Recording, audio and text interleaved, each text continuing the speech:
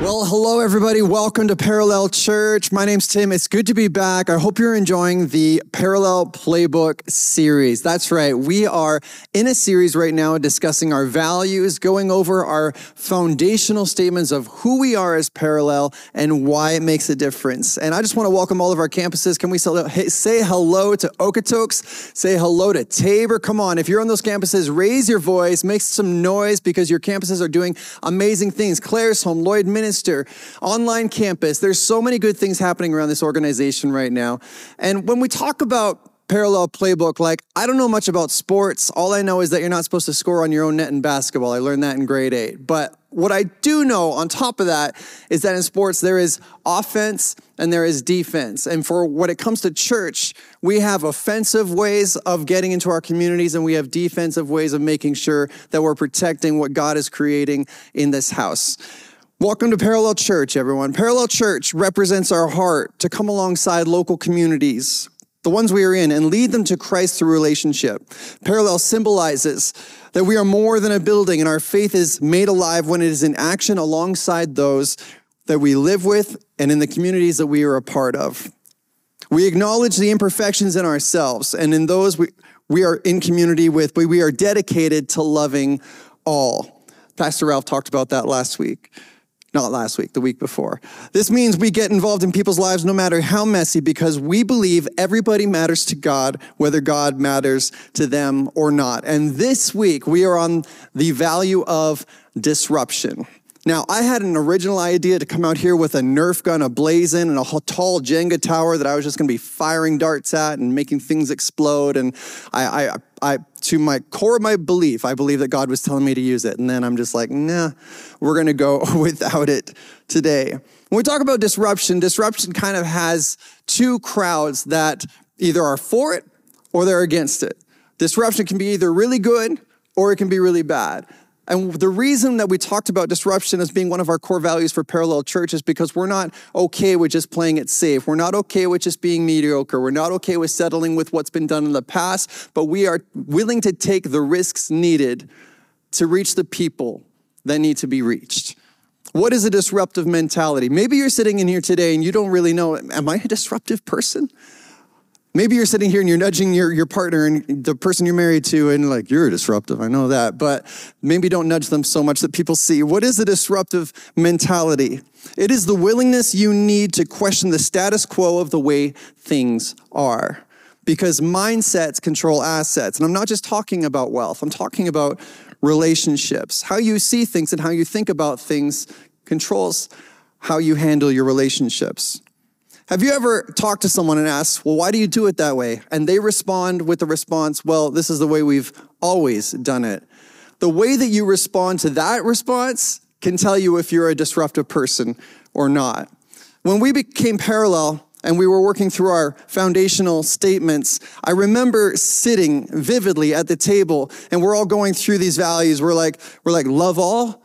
Is loving all important? Yeah, I think loving all is important. Okay, we're going to go with love all. Check off. The next one. How about, what about authenticity?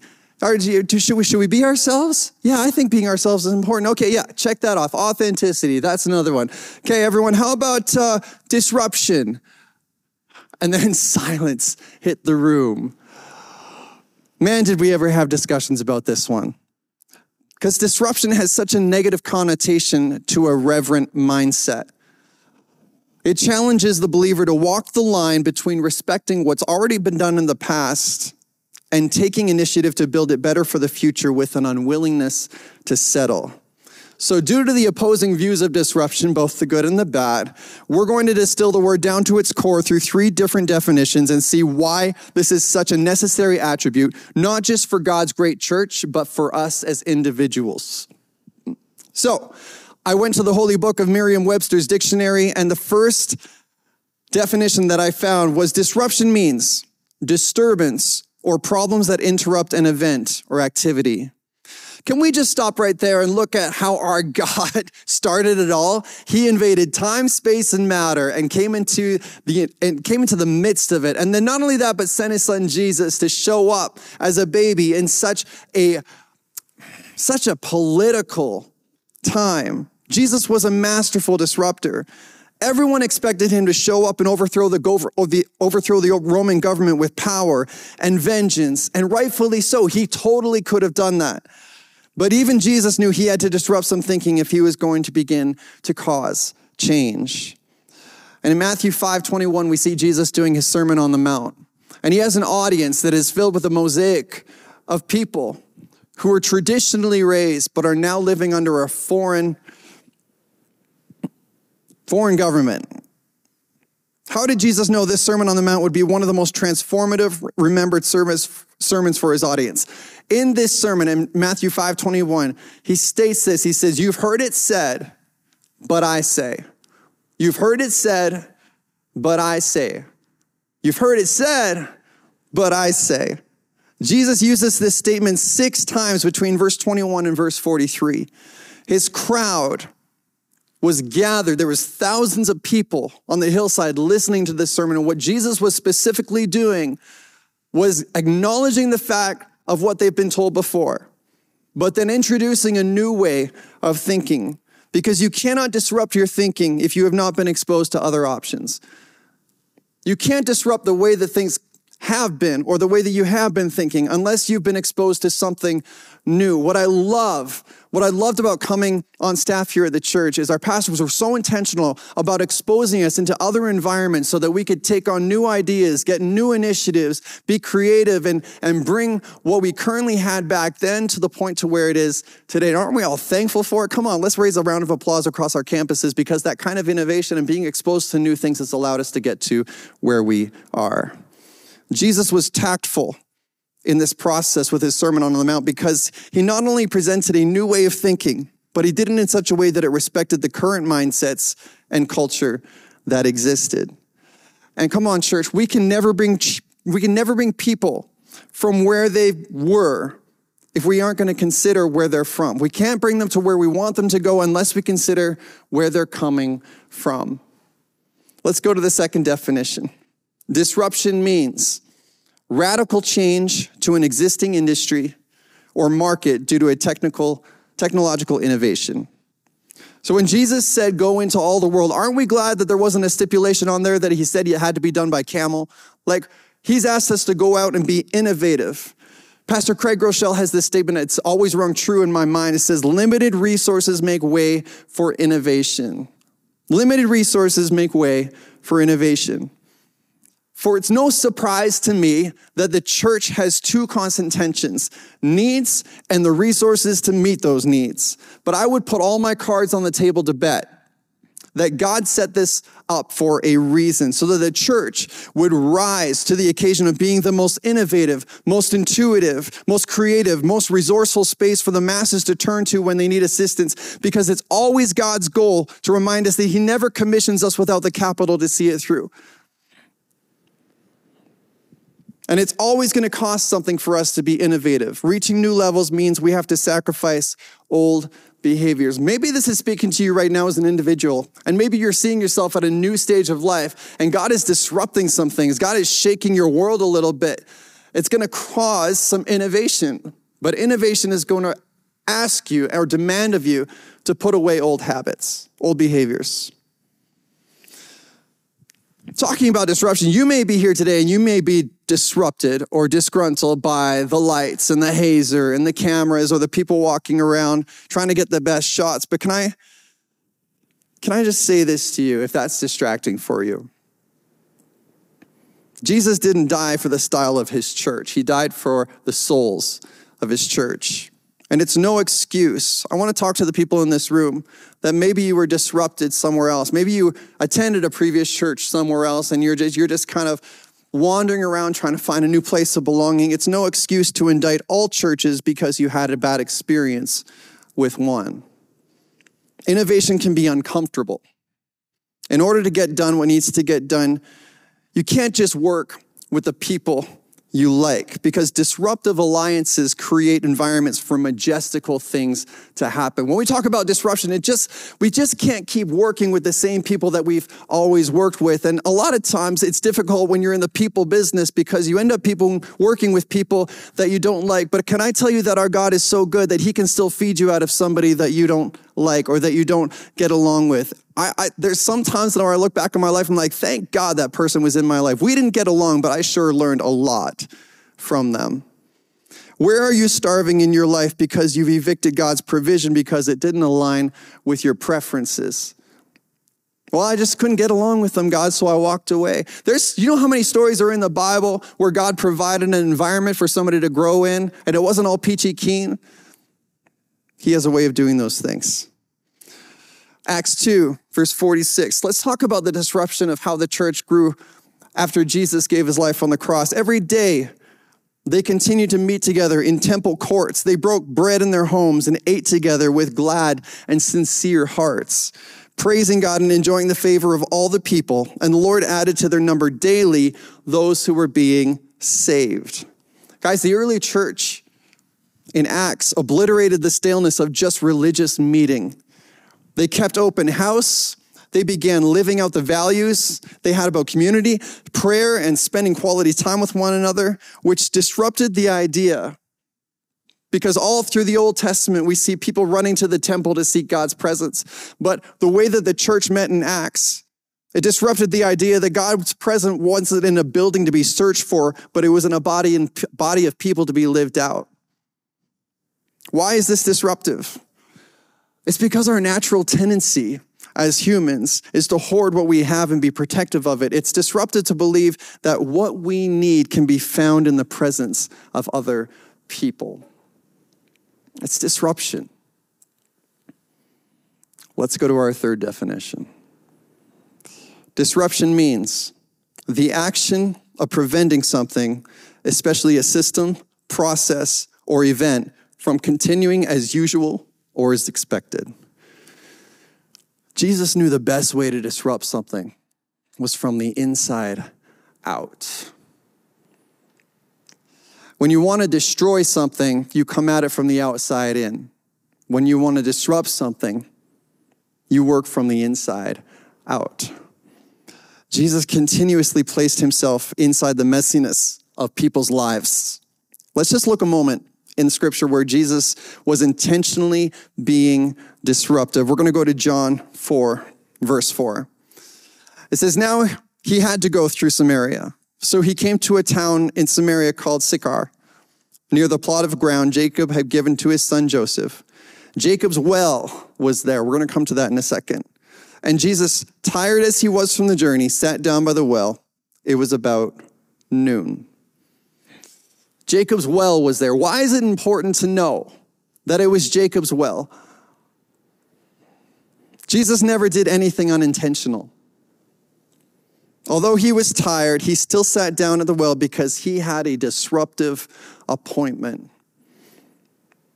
In verse 7, it says, when a Samaritan woman came to draw water, Jesus said to her, will you give me a drink? His disciples had gone into town to buy food. The Samaritan woman said to him, you are a Jew, and I am a Samaritan woman. How can you ask me for a drink? For Jews do not associate with Samaritans. Now, I've heard this story 100 times, maybe more. And we always talk about Jesus' intentionality to meet the woman at the well. But we rarely talk about the woman's intentionality to meet anybody at the well. A well is more than just water. It's more than just water. Biblically, when you saw a well, it was a symbol of a thriving community. Look at the significance of this broken woman going to the well alone. Now, if you were to read further on in the story, we would find out that the woman didn't just have one husband, but many husbands. And so you see a woman who's been ostracized by her entire community, and she's going out at a time of day that nobody else goes out. And I'm telling you, there was an intentionality on her part, maybe hoping, maybe wishing that if she were to go out there, she wouldn't find the community that's ostracizing her, but maybe somebody else would be at that well that's broken too. She was drawn towards the symbol of community when she felt she had none. We didn't know who was going to be at that well, but I bet she was hoping for just one person, just one who might be broken or looking for community too. One person who wouldn't judge her, one person willing to have the deep conversations, one person willing to see her for who she really is. And the church in action today, it is a symbol of a thriving community. When you go and you drive through the suburbs and you see a church, you can look at that church and that steeple and you can think, man, people gather there. There's something happening there. And when I think about our church here at Parallel or in any of our campuses, when people drive by those Parallel signs on the highway and think, man, there must be a thriving community. When they're joining the community and joining forces and disrupting the norm, they're like, man, there must be a thriving community there. I wonder how many people in this room have the same intentionality today, that you came on your last strengths and you're just hoping someone sees you. You're hoping someone hears you, and you're hoping somebody sees you for who you are. Because pain draws to healing like thirst draws you to water. And if you're feeling something, if you're feeling ostracized or outcast by your community, that pain will draw you to a place where you might be able to find healing. And I believe with all my heart that that's the intentionality of the woman when she went to the well. And Jesus, through a conversation with her, is disrupting everything. He specifically placed himself in a space he culturally shouldn't be in. He's about to talk in length and in detail to a person he culturally shouldn't be talking to.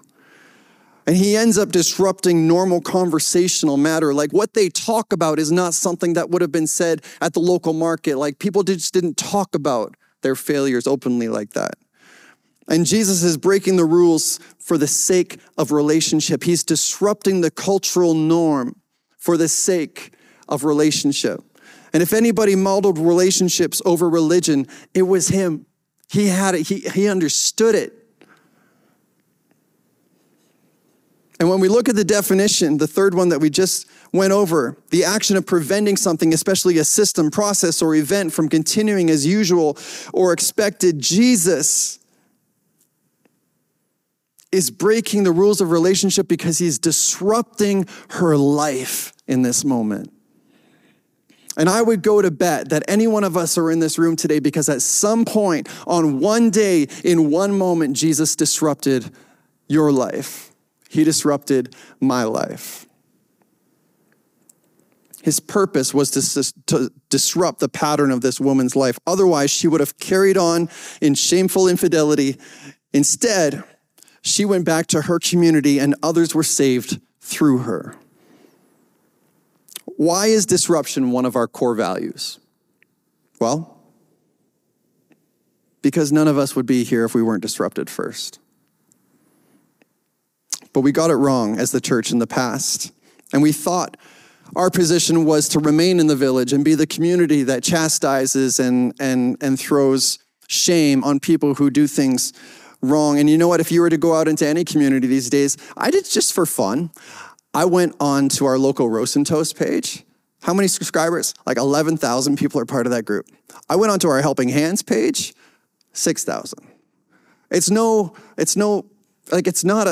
a mystery that people are drawn to drama and drawn to the things that don't benefit one another.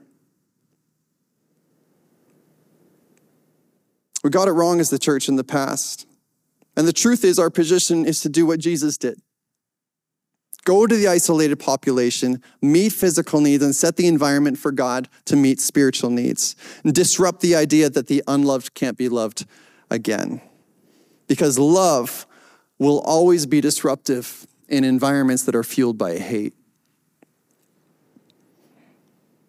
Church, it's disruptive to be a rebuilder and a restorer in a culture where everything every day is being torn apart and people are being torn apart. It's disruptive to be unexpectedly generous in spaces oppressed by lack. It's disruptive to show love and compassion to people who may take advantage of it. It's disruptive to constantly redirect broken lives in a broken world back to a loving Savior. But that's what we're called to do. So if that's disruption, sign me up. Sign me up. And my greatest prayer in my lifetime is that God's church is disrupted from being an exclusive social club to an inclusive social movement. That we get agitated and unsettled and we can't sit still when we aren't hearing testimonies of lives being changed, and conviction draws us to be more innovative to reach those not yet reached. Church, we can't settle. There's still people out there that don't know that there's a Savior for them. And I'll guarantee there's people in this room that don't know that there's a Savior for you. The takeaway today is this: disruption without the intent to improve something or someone is simply destructive. We're not disrupting things for the sake of just messing things up without a purpose, without a cause. We're actually pushing the margin a little bit because we know beyond that margin are people who need Jesus. We know that when we take risks, we may triumph, we may fail, but at least we'll know what's on the other side of trying. Church, if we are going to be effective in our community that is ever-changing culturally, we are going to have to be adaptive and agile, and every now and then be a little bit disruptive. And can I just put a call out to everyone sitting in this room or at one of our campuses today and just remind you that somebody has walked through your doors today. Somebody is in that room sitting in a chair, and they are walking away from a community that has maybe chastised them or ostracized them, and they feel isolated. They feel like their failures are too heavy to carry in public. If we're going to be disruptive, can I challenge you to be disruptive a little bit in your Sunday morning routine? That you wouldn't flock to your closest friends when it comes to social or lobby time. That you would actually be intentional, like Jesus was. Even though he was tired, even though the day was done, he sat down in a place just waiting for a divine appointment to disrupt somebody's life. Every person in this room has the ability, and every person in those campuses has the ability to disrupt somebody's life in a really good way. Let's be the church. Let's be disruptive. Let's not settle. And let's continue to save souls for the kingdom, because Jesus didn't die for style in his church. He died for souls in his church. Amen. Let's pray. Father, we thank you that you are constantly moving. You are constantly doing a new thing. God, I thank you for every innovative, creative idea, God, that you have for Parallel Organization, Father, that it would be able to be drawn out through our people, God. I pray for every opportunity, God, would be a God opportunity, the ones we take advantage of. We thank you, God, that there is such a calling on this church and the people in it, Father, to overturn the soil for good. So we just thank you for what you're doing in hearts here this morning. I thank you, Father, for those that feel like the woman at the well, who are not seen, who haven't been encouraged or affirmed in who they are, Father, that today would be a day where everything turns around for them, because you are the God of the miraculous. In Jesus' name, amen.